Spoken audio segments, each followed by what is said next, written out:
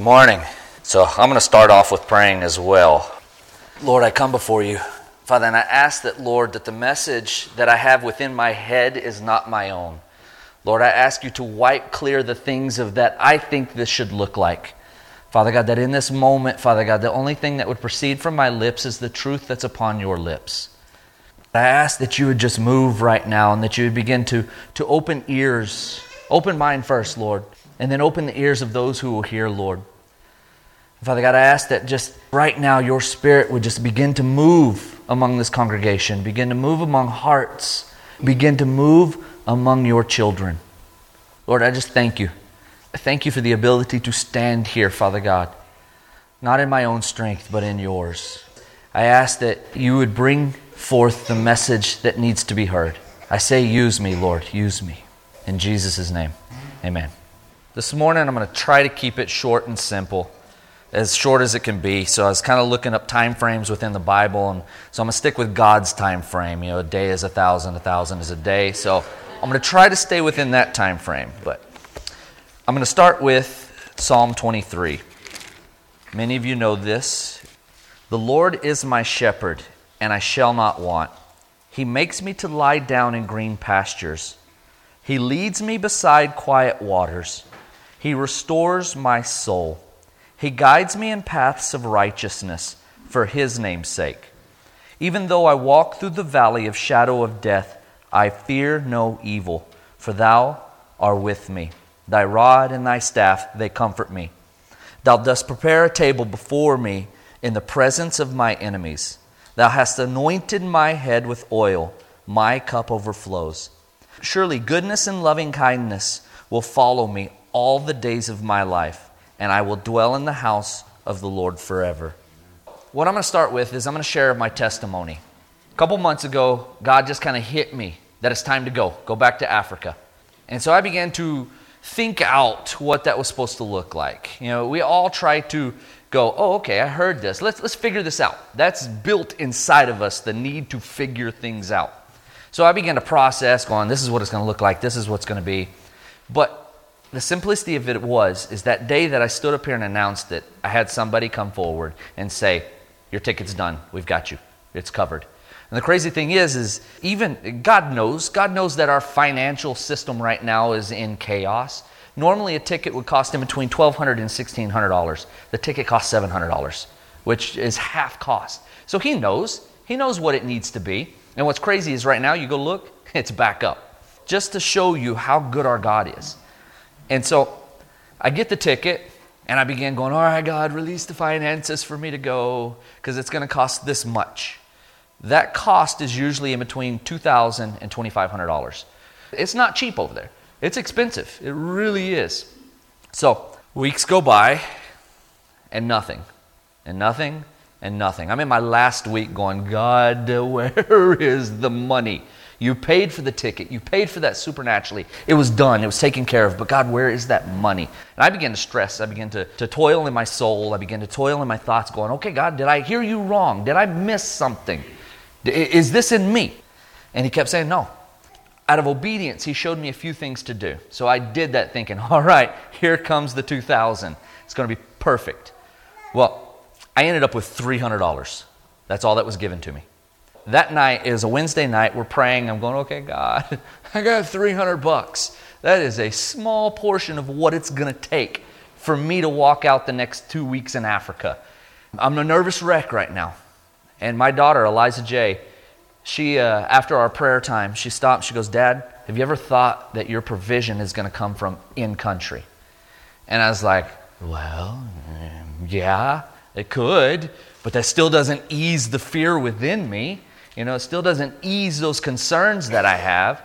But I took it, and I believed it. I was like, okay, yeah. And then the next morning, I came and sat down with Randy, and identical words proceeded from his mouth. Have you ever thought that your finances, your help will come from in country? All right, confirmation, check, done. God, you're good. How you will take and bring it from the mouth of babes and the mouth of the wise and to bring to me. But here's the thing, I had to listen. I had to have ears to hear. This is what Randy's been preaching on. We have to have ears to hear. And so I step foot on that plane, going, all right, this is going to be interesting. God, you have definitely got to go before me now. There's no ifs, ands, or buts about it. It's got to be you.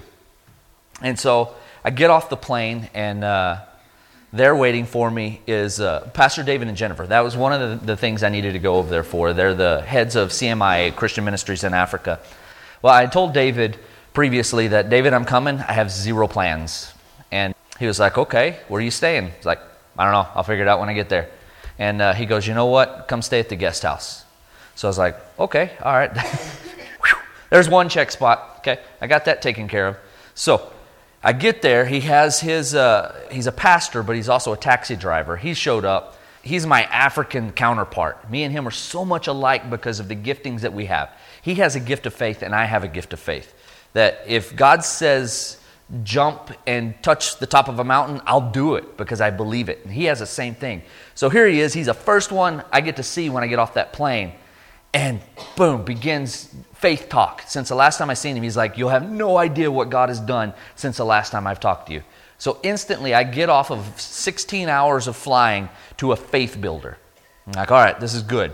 So I get back, and that next day I have an amazing conversation with David. I spend the day with him, and it's just supernatural. Takes me out and feeds me, which is another big thing because I have zero funds. Remember, I'm sitting on just $300.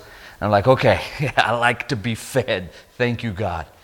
That next morning, I wake up, and I go down to get a bus ticket to go down to Tanzania, because that was the other part of the vision that God had given me. The other word that he had told me is to go back to where I'd once been, which was in Kigoma, Tanzania. I get up to the bus station. I get up there to buy the ticket. The last time I bought the ticket, it cost me almost $45. They have this plaque as you walk in, and it says, non-nationals, nationals. It's half price for nationals. So I already expected it. I was like, okay, here's a huge chunk of $300 coming out. So get up there. I'm like, I need a bus ticket. He goes, okay, that'll be 1,200 shillings. He charged me the national rate. And I'm like, God, I'm white. They're not. What's up with this? I don't get it. But he charged me just what the nationals had to pay. Instantly, he had already taken care of me. So I get on the bus. It's an 8-hour drive down to Arusha. And I get down there. The last time I was there, I met, for many of you know, right after high school, I went into the zoo biz. So I have a huge desire for animals, and especially things that like to bite you, like venomous snakes. Well, there just so happens to be a snake park in Arusha where they deal with a lot of dangerous stuff. But needless to say, it built relationships. So Ma and Pa, which are the ones that run the place, they brought me in. They gave me a place to stay. They fed me. It's like they took care of me. It's like all I had to do was show up, and they're like, hey, I remember you from last time. And I was like, oh, thank you. You hungry? Yes, I am hungry. So they fed me. And so I wake up again that next morning, and I get on a bus to go down to Tabora, which I've never been. As I'm on the bus, I'm going to a city that I've never stopped in, never stayed in, never stepped off a bus in. So I'm like, okay, God, you've got to go before me, God. I'm going into a nation where English is minimum. It's less than 20% of the people speak it there because they don't enforce it. And so I'm going, God, have someone waiting. As soon as I get off that bus door, have someone waiting, God. I know you will. You'll have someone waiting for me there. So I get off the bus, and there's these people. They're talking Kiswahili. I can't understand them. And then I hear, hello, how are you? Do you need some help? And I was like, yes. He's like, that's the one. That's the one. So he's like, yeah. I was like, man, I do. I just got into town. I don't know where I'm staying. And I got to get on a bus again in the morning. This guy's name is Nishur. It's nice and sure put together. And so Nishur, he takes and he's like, here, let me grab your bag. So he grabs my big old backpack and grabs my other bag and he's like, let's go get a ticket. And so he walks me over there and helps me get the ticket for the next morning. And I'm like, he tells me, quotes me a price. And I'm like, And he goes, no. He goes, it's a local price. Let me show you. And he flips through and he shows me. He charged me local price again. I'm like, man, God, you're just, again.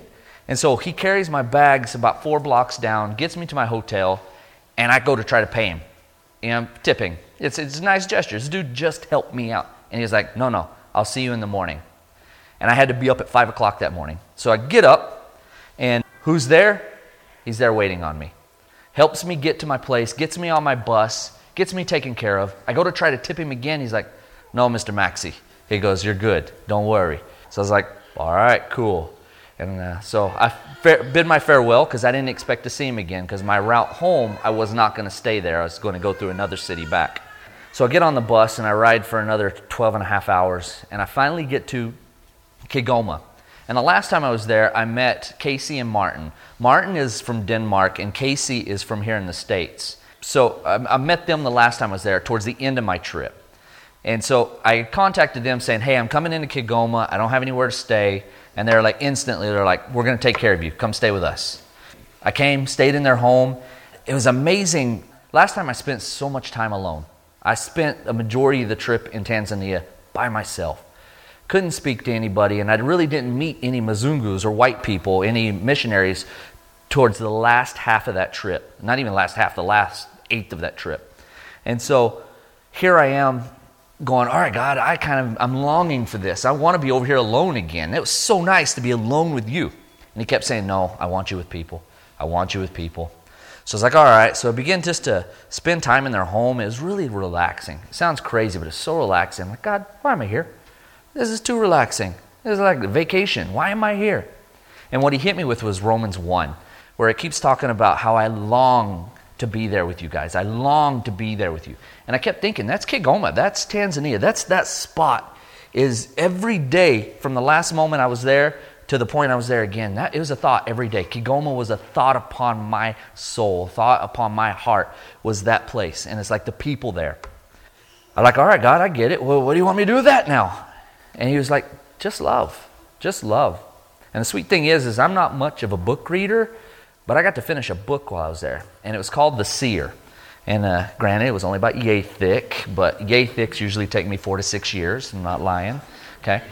So I read this book, and it was talking about having dreams with God. And having one of the words for encountering God in the Hebrew or in the Greek is ekstasia. Our word for ecstasy. And it's crazy. I was like, whoa, God, how ecstasy? I say ecstasy, and everybody's like, oh, that's not a good term in our nation. But I was like, God, I want to have ecstasy with you. Show me what that really looks like. So that night, after finishing that book, I had a dream like I'd never had before. It was so in depth. I mean, it was almost like I was in the movie theater, 3D, part of the movie. It was just intense.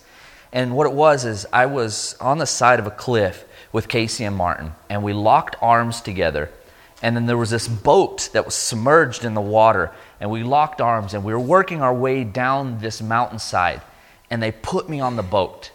And the moment I stepped foot onto that boat raised up out of the water, and it began to heal itself. The rust was disappearing. The pieces that were actually missing began to mold over, and this boat began to float, and all three of us were standing on it. And I woke up that next morning going, okay, God, what was that? And so I Googled at 3 o'clock in the morning, boat sank in Tanganyika. It was called the Hedwig von Huysen, which was in World War I, was a military boat that was used to patrol and try to keep the British. And the British ended up sinking it. It was the very first boat ever sank. Hedwig von Huysen was the warrior, the battler for the safety, battling for safety. And so I was like, okay, cool. I get that. But then it hit me that next morning as I'm having breakfast with these guys that they're both struggling in their ministries. They're both struggling in what they're doing there. Because Casey came to work with one company or one missionary group, and Martin came to work with another missionary group. They met each other and got married.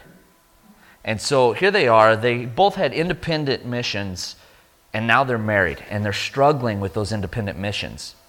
And so I'm like, oh, God, what is that? And he continues to tell me, God released over me about 4 years ago a ministry that I'm fixing to step foot into. Don't know what it's going to look like yet, but it's called 5 at 5 ministry. It's the point in Luke where Jesus steps on the boat with Peter. And he tells him, go do it one more time. And he's like, I've been doing this all night. I've caught nothing. He's almost fed up. He's almost like, I've been doing this and I'm not getting anything. But Jesus stepped foot on the boat and he preached to the masses. And then he tells him, let's go deeper. And when he gets deeper, he tells him, drop the nets, but do it on this side. Drop them. He's like, okay, you said it, I'll do it. You know, it's almost like, fine, I'll show you. And so he throws them over. And what does he do? He brings up more fish than he can even understand. He begins to sink. So he has to call others, help, help, I need you. And what happens, what God showed me with that is that God is asking this ministry, Luke 5-at-5 Ministries, to be that which steps on board with failing missionaries. Missionaries who have been in the field, they're struggling, they're having issues, they can't get it. But he's asking for this ministry to step on board and let his presence and his direction and his obedience be that which changes the course of what happens. Because the crazy thing is that fish fed that entire city. Not only was it fish for the belly, is also a source of finances for that little bitty fishing village. So everything they brought in didn't just help Simon Peter. It helped the other boat, their families, the other families. Everybody within that whole region was changed by one simple stepping on the boat. And so I'm like, okay, God, I see that. You just told me to step on the boat with these two. I don't know what that looks like, so I'm just going to leave it there. So I told them that I'm stepping on the boat with you. I don't know what that means. I don't know what that's going to look like, but you can count me in on what y'all are doing. And I'm going to be prayerful consideration of everything. I'm going to put you before the Lord. I'm going to be intercessing for you because I know God wants me to be a part of your story. He wants himself to be a part of that story more. So one of the things about the last trip is I met a man named Andy Blake. Andy runs a school there and a medical ministry there. The last time I was there, many of you know who have been here, he asked me to come back and help him build the school. I know zero about building, but hey, I'm in the presence of wise who build a lot. So it's like, I'm going to go back, I'm going to learn how to build. I still don't know how to build. But here I am, Andy wants to meet with me again, and I go sit with Andy, and we're having supper, and Andy begins to talk about what it was like when he was younger on the British Isles in a little yacht. He goes, I dream of it. He goes, I'm waking up dreaming. He goes, I've been here in Africa for 30 years. I've been doing this for such a long time. And I'm getting tired. And I was like, okay, maybe I'm supposed to step on the boat with him too. What is this supposed to look like, God? And these are all thoughts in my head. And at the end of the conversation, Andy goes, I want you to think about something, Max. I was like, okay. He goes, I want to give you this ministry. He says, I want to give you and your family Sunshine Schools and the medical ministry. He goes, I want you to come and take over everything I've planted here. And he says, it'll be yours. It'll be yours and your families. Instantly, mind blown. I'm like, what do you say to that? What do you say? In my head, I'm going, God, I can't do this. This is bigger than me. This is way too much. I'm a maintenance man at a high school, for God's sake. You know? It's like, how am I supposed to run a school? How am I supposed to do these things? He simply just said, don't worry. So I'm like, okay. All right. And I told Andy, I said, Andy, I know one thing for sure. I says, God, when we moved to Sundown, Texas, I was in driving and my wife was in the passenger seat. God spoke to us at the same time and told us how long we're going to be in Sundown. 7 years. We're here for 5 of it, so I've got 2 left. What that looks like, it may be Kigoma, but I'll share more here in a minute. But I told him, I've got 2 years left, Andy. I don't know what this is going to look like, but I know I've got 2 years left. And I said, and he goes, okay. He goes, I agree with that. He goes, because the next thing I was going to say is, he goes, I've got a dream to build this school. And he says, and I'm not going to give you my dream. I'm going to complete what God has given me. So he says, I'm not going to have you move here until I've built what's been given to me. He says, I'm going to give you a brand new school. I'm going to give you all of these things. And so I left that conversation, and I'm like, all right. It's just overwhelming. I still don't even know how to process it. Because in and of myself, in and of Max can't do it. Max cannot run a school. But I know if I go in obedience to God, God can run that school through Max any day. So I get back on the bus after hanging out with Casey and Martin, and just amazing the friendship that's been built there. It's like the love that's there. It's crazy. I get back on that bus, and I'm heading to Mwanza, which is about 6 hours away. And then from Mwanza, I'm going to go back to Nairobi. So I'm on the bus for 8 hours. Shouldn't have taken this long. I'm like, oh, God, where are we going? through the jungle, and I kind of look over going, where are we? And I look kind of out of the sides of the seats, and I see a road that goes forever, straight, just cut, perfect dirt road out of the jungle. And picture that. It goes into the point of where it disappears straight. The longest road I've ever seen in my life. And what's crazy is we've been driving straight for at least an hour, so I know it's just as far back that way. And so I'm staring, I'm like, man, that is just, it's beautiful. The green trees, it's just amazing. And then it hit me. The last time I was on that road, or the last time I went to Kigoma, I was on that road. And I don't know if y'all remember me sharing that how desolate and dead it was, how dry it was, that they were digging holes. I mean, it looked like the movie Holes, where there were holes everywhere. They were digging for water. And I was like, this is green and lush, God. And he goes, you remember your prayers before? What did I have you praying that entire trip? That he would rain and that he would rain, that he would rain. And so it's crazy to see what I did 2 years ago. Not me, him through me. I prayed what he gave me. And then it hit me. This is the same road I was on last time. I've been on this path, and it looks absolutely nothing that it was 2 years ago. Because the last time it was dead. This time it was so alive. So here I'm on the buses, and I left out a part a while ago. I should take notes, but I don't. But while I was on the bus trip the first time, people kept feeding me. Every time I turned around, this little old lady, she'd hand me peanuts or she'd hand me something to drink. She just kept taking care of me. And just kept feeding me, kept taking care of me. So here I am on the bus again, heading to Mwanza, 6 hours. But 8 hours later, I'm like, this is not heading to Mwanza. And the next thing I know, we're pulling into city. I'm like, this is Tabora. This is the same city that I stayed in the other day. I was like, all right, this is cool. That'll work. I'm getting off here.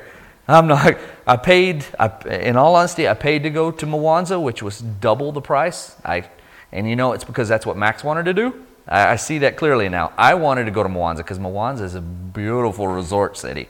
It's got nice beaches. It's beautiful on Lake Victoria. And then it hit me. It's like, okay, I'm getting off the bus. Because it was 10 hours from Tabora to Mwanza. So I'm not going to spend 18 hours on a bus. So I get off and I'm frustrated and I'm like, good grief, this should have been over 2 hours ago. And I grab my bags and this guy comes up and he's like, I can help you. I said, oh, okay, cool. He's speaking English. Let's do this. So he takes me over to this little bitty closet type area and he's like, you need a ticket? And I'm like, yeah, and he gets me a ticket. And I'm still frustrated. I get the ticket and I go to the hotel room. He walks me down there and I'm fixing to close the door and he's like, pay me. And I was like, oh, snap. Okay. So I give him some money. I'm frustrated going, man, God, that was not what I expected that one to be. And then it hit me. I didn't do much praying on that trip either. I was leaving, and kind of when we start to leave something, you pray a little less because that's what he showed me. Is I just didn't pray enough. I wasn't praying, God, have someone waiting for me. I was expecting to go somewhere and take it easy. Next morning, I get up. Dude's not there. He said he was going to be, but he wasn't. I'm walking down the road at 5 o'clock in the morning, and I hear, hey, Mr. Maxie. And I was like, nice, sure. And I turned around, and he's like, why'd you come back? I thought you were going to Mwanza. And I was like, no, I ended up here. And he was like, well, you should have called me. And I was like, yeah, well, my phone doesn't work here. And he goes, here, let me grab your bags. So, he instantly pulled off my bags off my back. He got me to the bus and got me set down, and then began to realize the bus was filling up way too much. The guy that had helped me the day before was a scam. They were selling double tickets for the bus. And so Mr. Neisher, he goes, Mr. Maxie, don't get up. You sit there. And I was like, okay. He says, don't listen to anybody. You stay there. I was like, all right. And so he's like, I'll stay here. And here's the thing. He didn't work for the bus company I got the ticket for. He worked for a different bus company. And so he went outside, argued with the bus driver a little bit, and then he come back in. He goes, don't move. He says, they try to move you. You yell, policey. And he goes, but I'm going to stay right here, and I'm going to wait. He says, don't let them pull you out. And so he stood out there by the door of the bus and was just like this. And people would come out and start yelling with the bus driver, pointing. Mr. Neisher, he would go, nah. He goes, that's his. In Swahili, I just know he was pointing, so I assumed it was me. But that's what I'm going to believe it is. But And then the bus begins to start, and it begins to pull away. And I try to pay Nysher again, and he goes, "No, Mr. Maxey, have a safe trip." And it's like, God, so good, so good. Because on the first part of that trip, I was praying because in every city, every village, every mud hut has a mosque. And I was praying against the mosques. I was praying against the rise of the Muslims within that nation. And what's crazy is it didn't dawn on me that every person that had helped me, that little old lady that kept feeding me, was a Muslim. Every person that was nice to me on that trip was a Muslim. Mr. Nysher was a Muslim. Really wrecked me. And it's something, God's got me on a journey right now, but Allah is our God. Some of you may disagree with me, but Allah is our God. And you take it back to the history, they're one and the same. Where they've gone with it may be different, but He is. Study it. Test it. That's what I say, and that's what I'm doing right now. I'm going, okay, God. And you know what? Jesus is in their Quran. They just don't believe Him in the way we do. And so I'm on a journey right now of that, going, God, I didn't have no Christians on that trip take care of me except for the ones at the end of where I was going to who had already known. Every person that had took on to me and helped me. Because I prayed to my God, have someone waiting for me. And who did He have there? A Muslim. But needless to say, let's keep going on. I want you to chew on that for a second. It may offend some of you, but it's where He's taking me. So I'm on the bus. I'm back in Nairobi. I have a few days there. And I was supposed to have met up with some friends of ours from the Abilene area who have moved there a few years ago. They're running a missionary there, and Cole and Sharon Newman. And I was like, man, I really wanted to meet with them. Deb called, and she's like, did you get a chance to meet with them? I was like, no, it just didn't work out. Well, I wake up, and the guy who kind of oversees the compound where I'm staying, Felix, he's rushing around cleaning stuff and getting it all ready. I'm like, Felix, what's up? He goes, we got a team coming. I got to hurry up and clean. I was like, oh, okay. From the States? Or he goes, no, they're locals. And I was like, okay, are Mzungus or Africans? And Mzungus are white people. He goes, no, they're Mzungus. I was like, okay. All right, so I'm sitting there waiting for these guests to arrive, and who so happens to walk in? Cole and Cherith Newman. They had a friend of theirs who is a pastor in Shallow Water. His name is Eric Von Atzigen, which I know because he grew up at the same church I grew up at Fountain Gate. So I know him. I've heard him preach multiple times. And here we are on the other side of the world, and he's come to preach that Sunday morning. And the message that he gave that morning, I needed to hear because it was talking about the right idea but the wrong time. Right ideas but wrong timing. Because if you take a right idea, a good idea, something that is God-given, full authority to do, but you do it at the wrong time, they collide. They don't work. And so I'm listening to this message going, okay, here I am. I'm wanting to jump down in Tanzania. It's like I'm biting time. 2 years. I'm moving. You know, I'm already wanting to jump on that. Come home, figure out what it's going to take to get me to Tanzania. I'm already thinking of how to raise the funds and the finances to support my family there. I hear this message, and it tells me patience. Be patient. It's going to be good. I've got to wait. I've got to wait for that perfect timing. And so that next morning, that blew my mind, and I got to meet up with Cole and Cherith, who I was longing to see. Oh, the other cool thing is Eric Von Atzigen. This, I was telling you about Luke 5 at 5 ministries. Before I left, the week I left, I asked God, I need to start this. This has got to go. What is this going to look like? And He told me to put people on a board. So I was like, woohoo! He gave me 3 names: Randy, Jay, and then a guy named John Cargyle, who I went to church with at Fountain Gate. Crazy thing is Mr. Eric Von Atzigen is married to John Cargile's sister. So, small world, right? Mind blown. I'm fixing to leave that day. David and Jennifer take me out to lunch, and they're talking and sharing.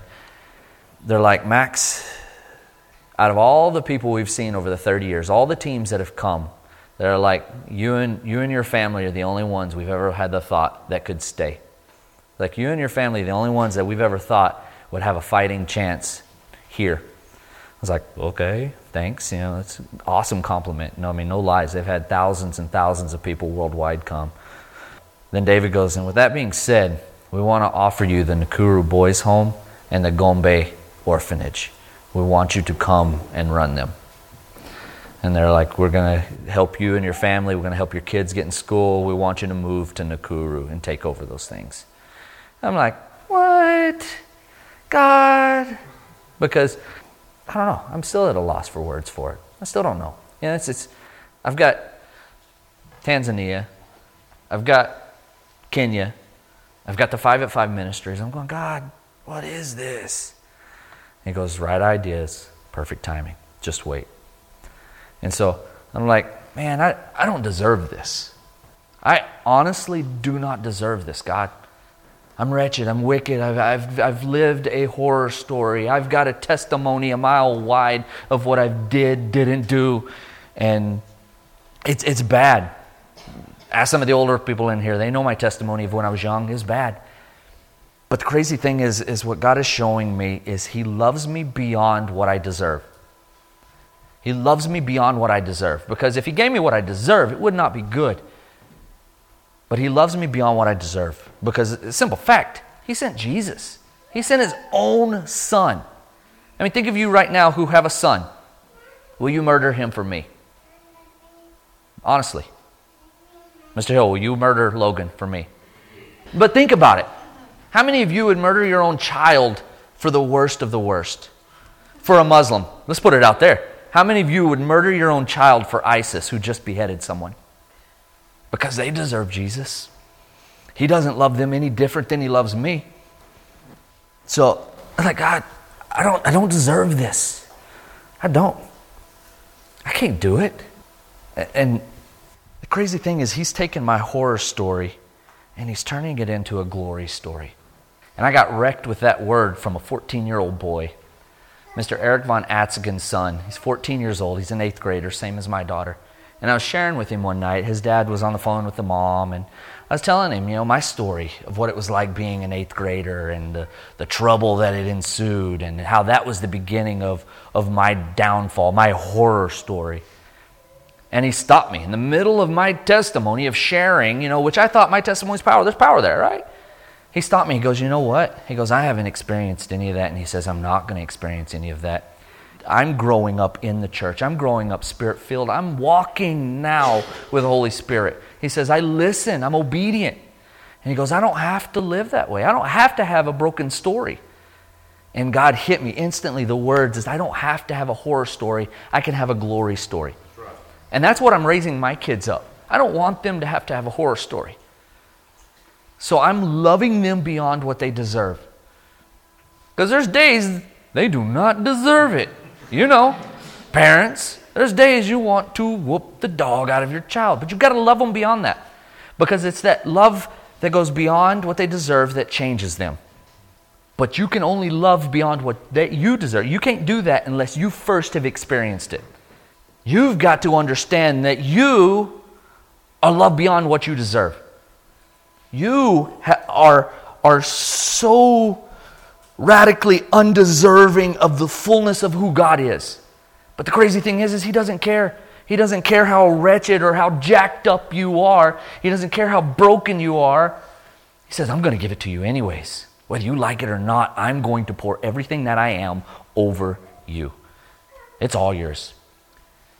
But when I begin to understand that I'm a son of the Most High, when I am a son of God, I get to walk in the fullness of a kingdom that I do not deserve, but He adopted me into. I have, within 2 years, I could be moving to Tanzania. I could be moving to Kenya. I could be moving to Mexico. I could be moving to China. I could be moving anywhere. I could be staying right here. I don't know. I don't care as long as I'm going where God leads me first. Because I don't want to not experience that fullness. I don't want to step outside of that abundant love. As I was thinking about it this morning, just a few minutes before actually stepping up here, because I stink at preparation, because I don't. But as I was getting up here, I was like, God, what do you want to do? And He goes, there's people in here who do not believe they're worth loving. There's some of you in here that believe that you've done jacked up too much. You've done screwed up too much. You've done too much to be loved. There's some of you even now setting in pain, turmoil, all of the junk of what this world wants to throw on your shoulders, and He's saying, no, let me love you beyond what you deserve. Because that love that is beyond what we deserve is almost like a greenhouse, a protection. Plants grow big within a protected environment. Okay, whenever I step foot underneath that fullness of love that I don't deserve, I begin to grow. But the second I say I'm doing okay, I'm just going to battle this out, I step outside of that greenhouse into a hot sun that has come to kill, steal, and destroy me. Okay, in a desert, a wasteland. But I want to live within that greenhouse, that perfect environment, which is His presence. And so I've got just one ministry song. That's it. And I want each one of you to take and go, okay, God, I want that. Some of you, it may not be Africa, it may not be reaching the lost, may not be going and doing the crazy things, but you know what? There's still a crazy life living within God. Because here's the fun thing, you could do what I did in Lubbock. You can do what I did here. There's so many lost kids over here. There's so many lost people living within these houses that need someone to go, whoa, God, did you just tell me to go knock on that pink house over there? I don't know who that is. What? That's strange. Okay? Do it. And you'll see a radical explosion of love. Because here's the thing. I know even within here, there's people who love me beyond what I deserve. Because I know I've hurt some of you. I've done stupid things. But it's that love that I don't deserve, even within you guys, that changes me. And there's some of you even that I love you beyond what you deserve. But the crazy thing is when you love beyond what you deserve, you're not meeting in the middle, you're overlapping each other like a big bear hug. I'm just going to pray. If you feel like you need to experience that love, you need to experience something that you can't explain. You have lived this life of feeling so wretched and so downtrodden and so broken, then the place that you meet Him is up here on your knees. Because it's got to be Him alone. It's got to be Him alone. Because here's the thing, sometimes man's words are just a knock at the door. And eventually, you ignore it. It's got to be Him that meets you. My words are just mere words, but His presence is His presence. And so, if you feel a little nudge, do it. Because there's some of you that get nudged every week, but you don't do it. Some of you feel His tug every week, but you're like, oh, no, that's not for me. Do it. You want a radical explosion within your life? You want a story? You want a glory story? Then do it. Step out of that pew. Step out into obedience. Step out into the fullness of His love for you. Lord, in and of myself, I can't do it. I can't be the man you want me to be unless you're with me. And Lord, I ask that right now that you begin to tug on the hearts of those who felt like they've been broken for so long. Tug on the hearts of those who feel like they don't deserve your love. Father God, tug on them. Pull them close to you. Because that's what it is. It's about pulling close to you. That tug is not a push, it's a pull. It's that which draws us closer to you. Lord, draw them in. Lord, draw them in.